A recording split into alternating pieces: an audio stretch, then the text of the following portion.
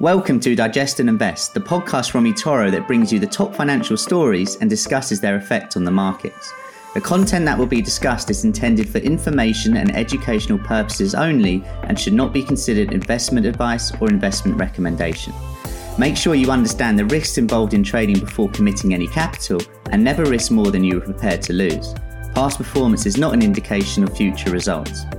And now on to the podcast.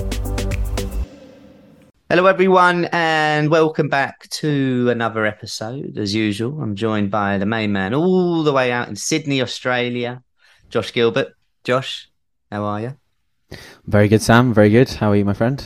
Yeah, good. I mean, just before we came on air, we were talking about the mighty Arsenal. So I'm on top of the world right now. I mean, almost top of the league.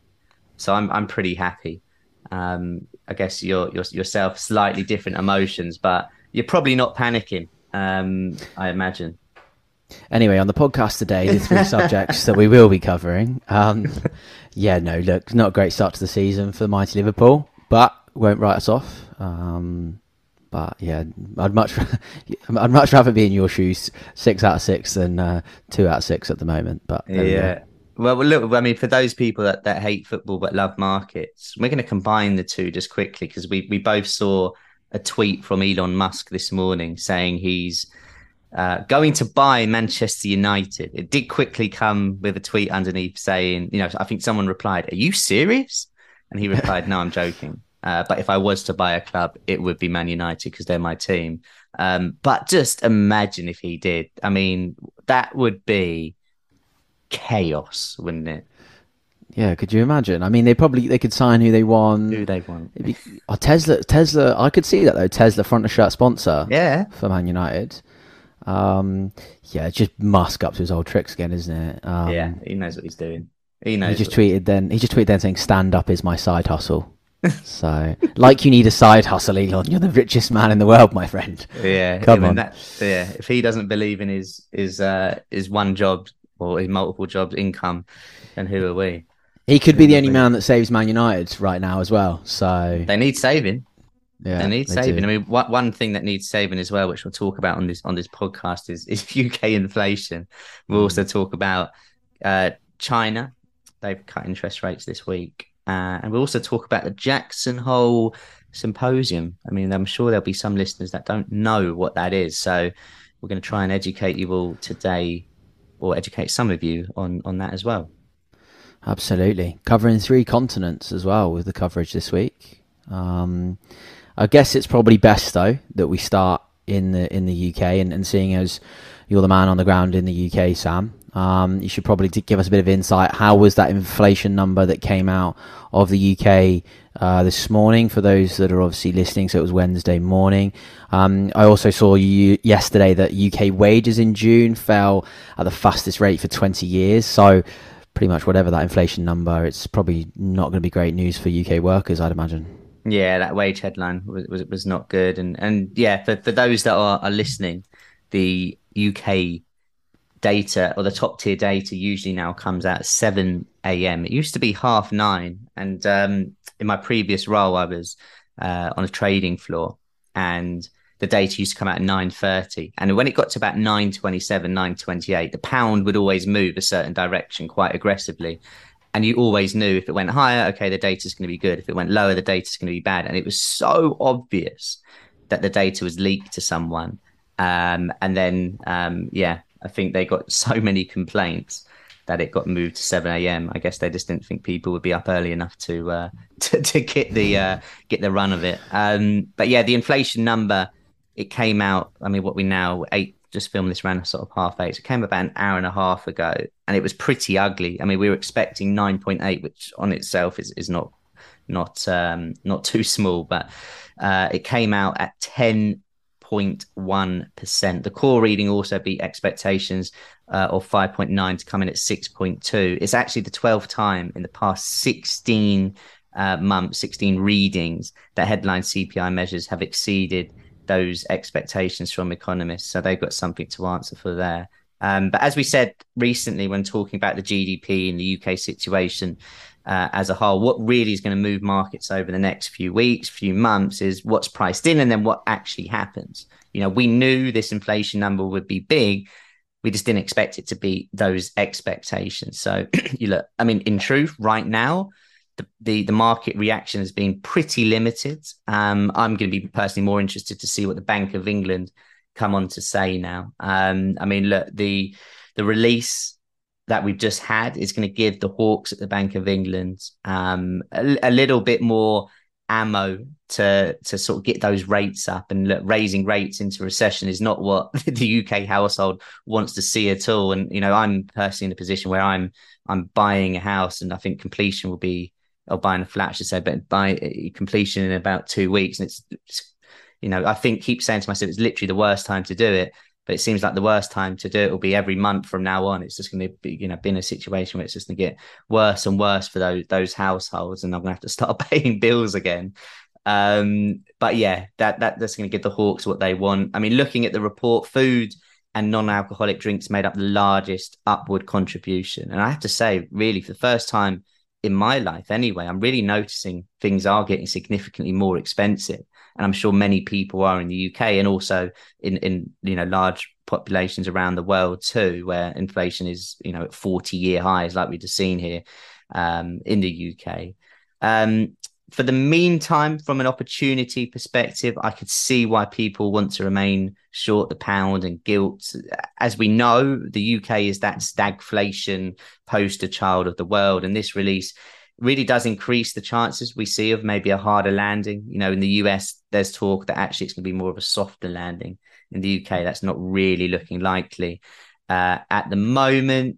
Shall we talk about some silver linings, if there are any?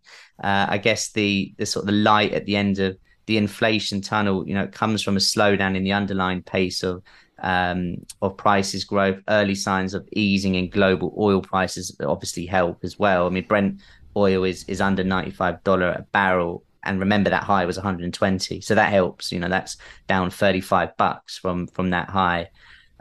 So yeah, there's a couple of positives, and one thing we would say as well is just remember that relationship between the pound and the FTSE. If we have a super weak pound, it's going to benefit the FTSE, and you can see why that's near its high of the year, near a multi-year high as well, because of that weaker pound. But overall, Josh, it's not looking good.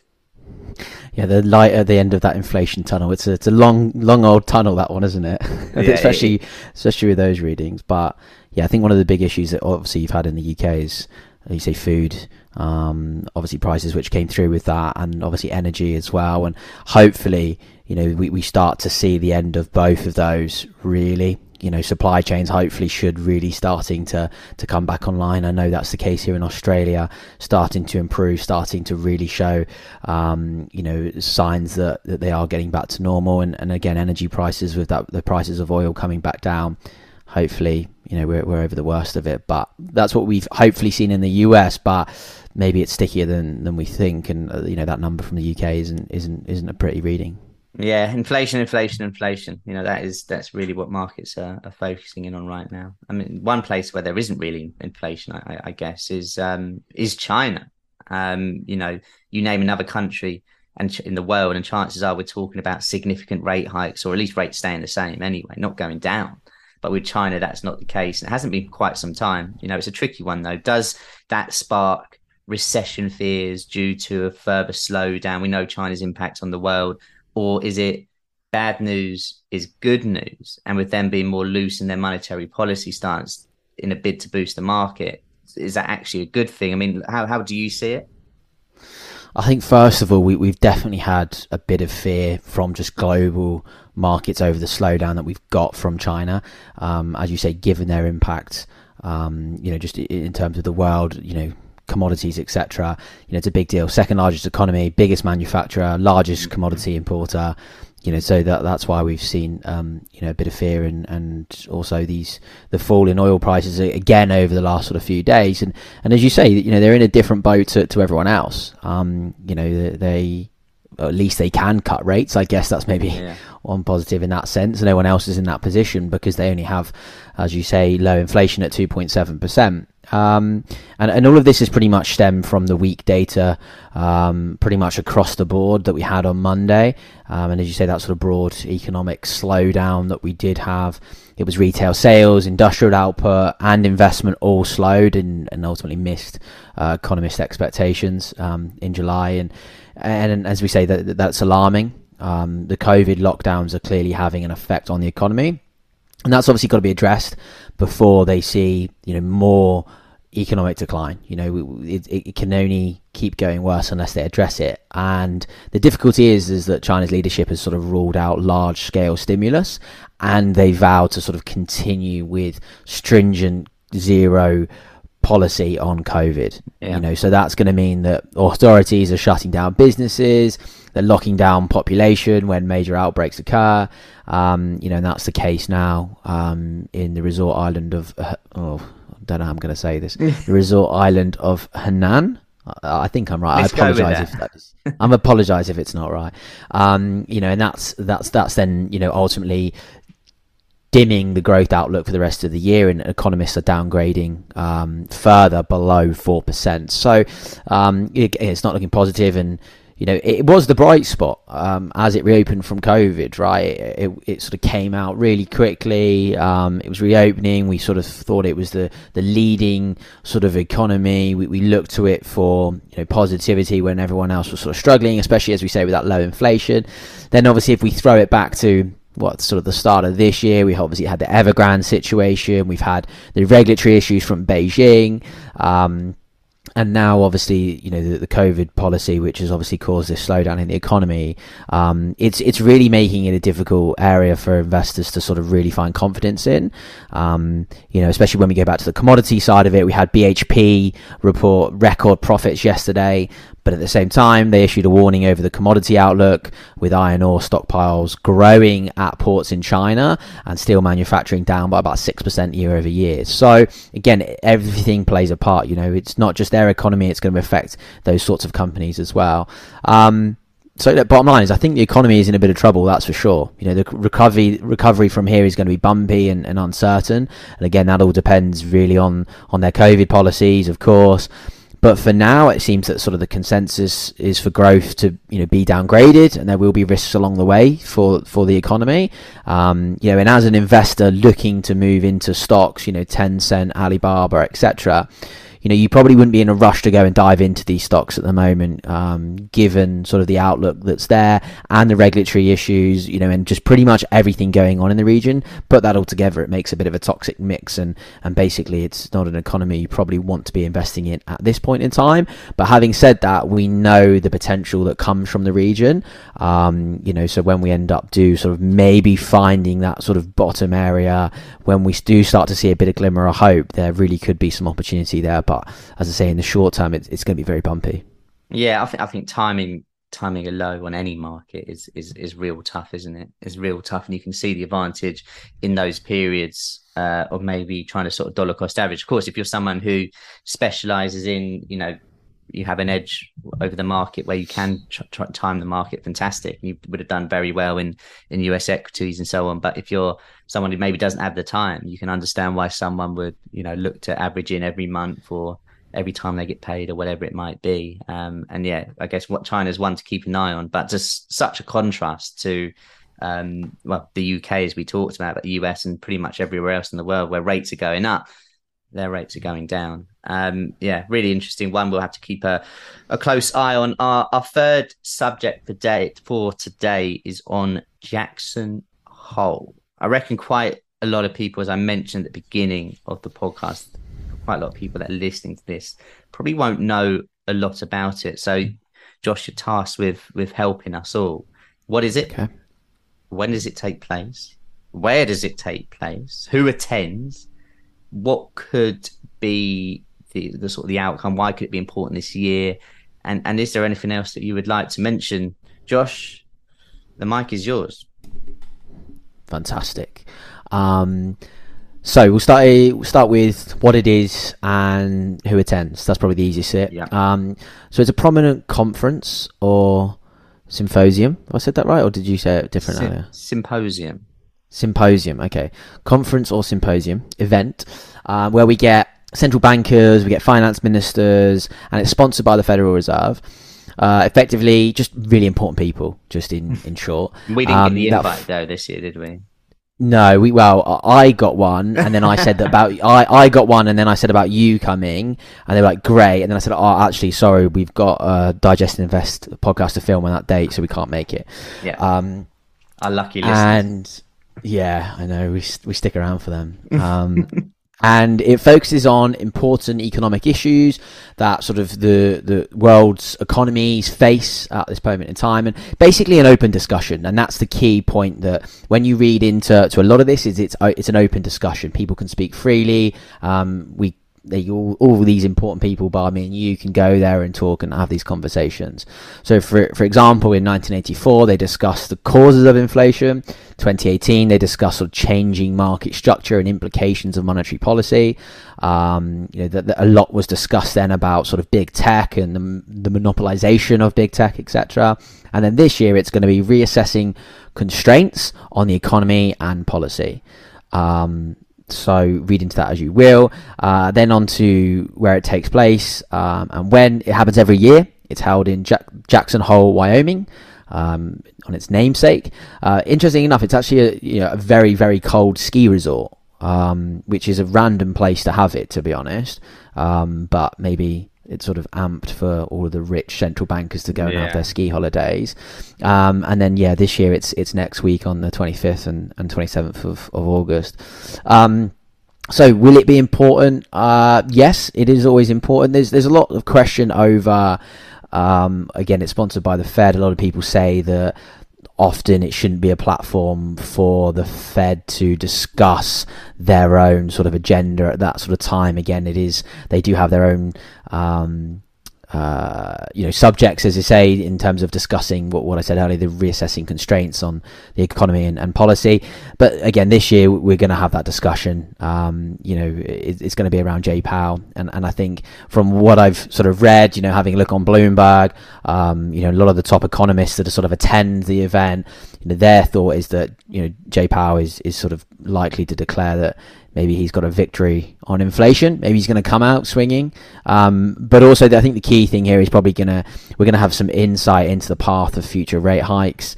But, as I say, some people argue that it isn't a platform, but I think we're going to get some comments that can give us the Fed's path and their mission ultimately, and what's going to happen sort of from here.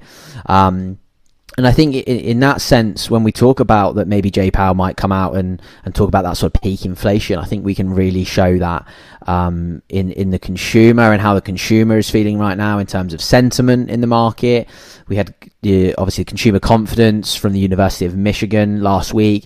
That obviously was better than expected on those sort of inflation signs, and that the consumers are feeling that inflation expectations are falling. But again, I guess the obvious risk here to sort of point out is that inflation hasn't peaked. Obviously, we discussed about the UK earlier, and obviously the trouble that they're in there. Or, even if it hasn't peaked, is it plateauing? Potentially at a permanently high level? Yes, we've maybe reached that top, but are we going to sort of stay around maybe 7-8% in the US, or can the Fed get it under control? So if we go on to the other hand, we've obviously got a lot of economists as well saying that the Fed still have a huge fight on their hands against inflation. The message is obviously consistent with Fed speakers, Charles Evans, Mary Daly, etc. They've all indicated recently within the last few days that inflation isn't done. It's far from over, and more monetary policy tightening is going to be needed. We of course know that they've been very aggressive in that commentary, given that they're not going to like this market rally, because it undoes all the hard work that they have done. So sort of some of those points that they're bringing up, and to sort of give a bit of a balance to the conversation, if we're talking about, say, okay, one hand, Jay Powell says inflation has peaked. On the other hand, the sort of the points from some sort of hawkish economists in that sense. Well, first, inflation they think is going to prove more stubborn than, again, a lot of analysts do think across the broader market, so we're taking the other side of it. Key elements such as like housing, they're unlikely to retreat quickly, and also many believe that, again, sort of oil, that supply is going to stay really tight, and although prices have fallen in the short term over, as you say, sort of those China recession fears, that ultimately it could stay higher for longer. Second, the economy probably is more overheated than many appreciate. Partly that reflects stronger demand. Obviously, the July jobs print was super hot, and that's obviously something really important to take into account. Thirdly, and this is a key one, is that a lot of people think that markets are underestimating the Fed's resolve to bring inflation down. Bloomberg Economics see rates at 5% by the end of 2023. And I think that the view is that from investors and markets, they don't want to believe that right now. And I think that ultimately could spell that there could be a little bit more weakness in markets to come, given that we're looking at sort of, maybe stickier inflation, something that's going to stay around for a long time to really get down to their 2% target. So there's a lot to take away and a lot to listen out for from the Jackson Hole. Bottom line, will we sort of get that commentary that we want from the Fed? I'm not sure we're going to get everything, but obviously we don't obviously get the Fed meeting this month because of it. So usually they use it as a chance to get what they want to say across. But again, we can also get an update on sort of the sort of general state of the global economy and more particularly the US at the same time. So it's definitely going to be something that we should all pay attention to and watch out for next week. Yeah, absolutely. So now, for those that are going to the pub or for a drink this weekend, you've got some knowledge. Where is Jackson Hole? It's Wyoming. And you can just be like, well, that's where I go skiing every now and then. Yeah. in the winter. Throw it out there. Yeah. And we've also got double-digit inflation in the UK. That's like first time in over 40 years. And another piece of information for you and your mates. Everywhere's raising rates, but guess where's lowering them? And the answer, of course, would be China. One thing to mention, just having a look at the calendar for the rest of the week, for those that are tuning in, listening to this on Wednesday, got FOMC minutes, which come out later this evening, 7 p.m. UK time. Obviously, not everyone listens to this podcast from the UK, so you probably have to work out the different times. But yes, that comes out today. You've actually also got US retail sales, which will be worth keeping an eye on. For sure. Again, just for those sort of shorter term traders, and maybe for those people that want to see the overall sort of picture of the market. That's a piece of the puzzle. UK retail sales are actually on Friday as well, as is the Eurozone. So probably worth keeping a close watch on that. You've got Australian unemployment numbers out overnight. I'm having a look at, got Norges bank policy announcement too. And for those that look at the New Zealand trade balance also. So, what, in what is a pretty quiet week, there's still bits and pieces out there. For those United fans, I'm sure you'll be refreshing Elon Musk's Twitter feed, trying to see if he is actually serious once again. But on that note, Josh and I will love you and leave you. Josh, it's been a pleasure. As always, Sam, thanks everyone for listening and enjoy the rest of your week. Take care, guys. Have a good one. You've been listening to Digest and Invest from eToro. For more information, visit eToro.com.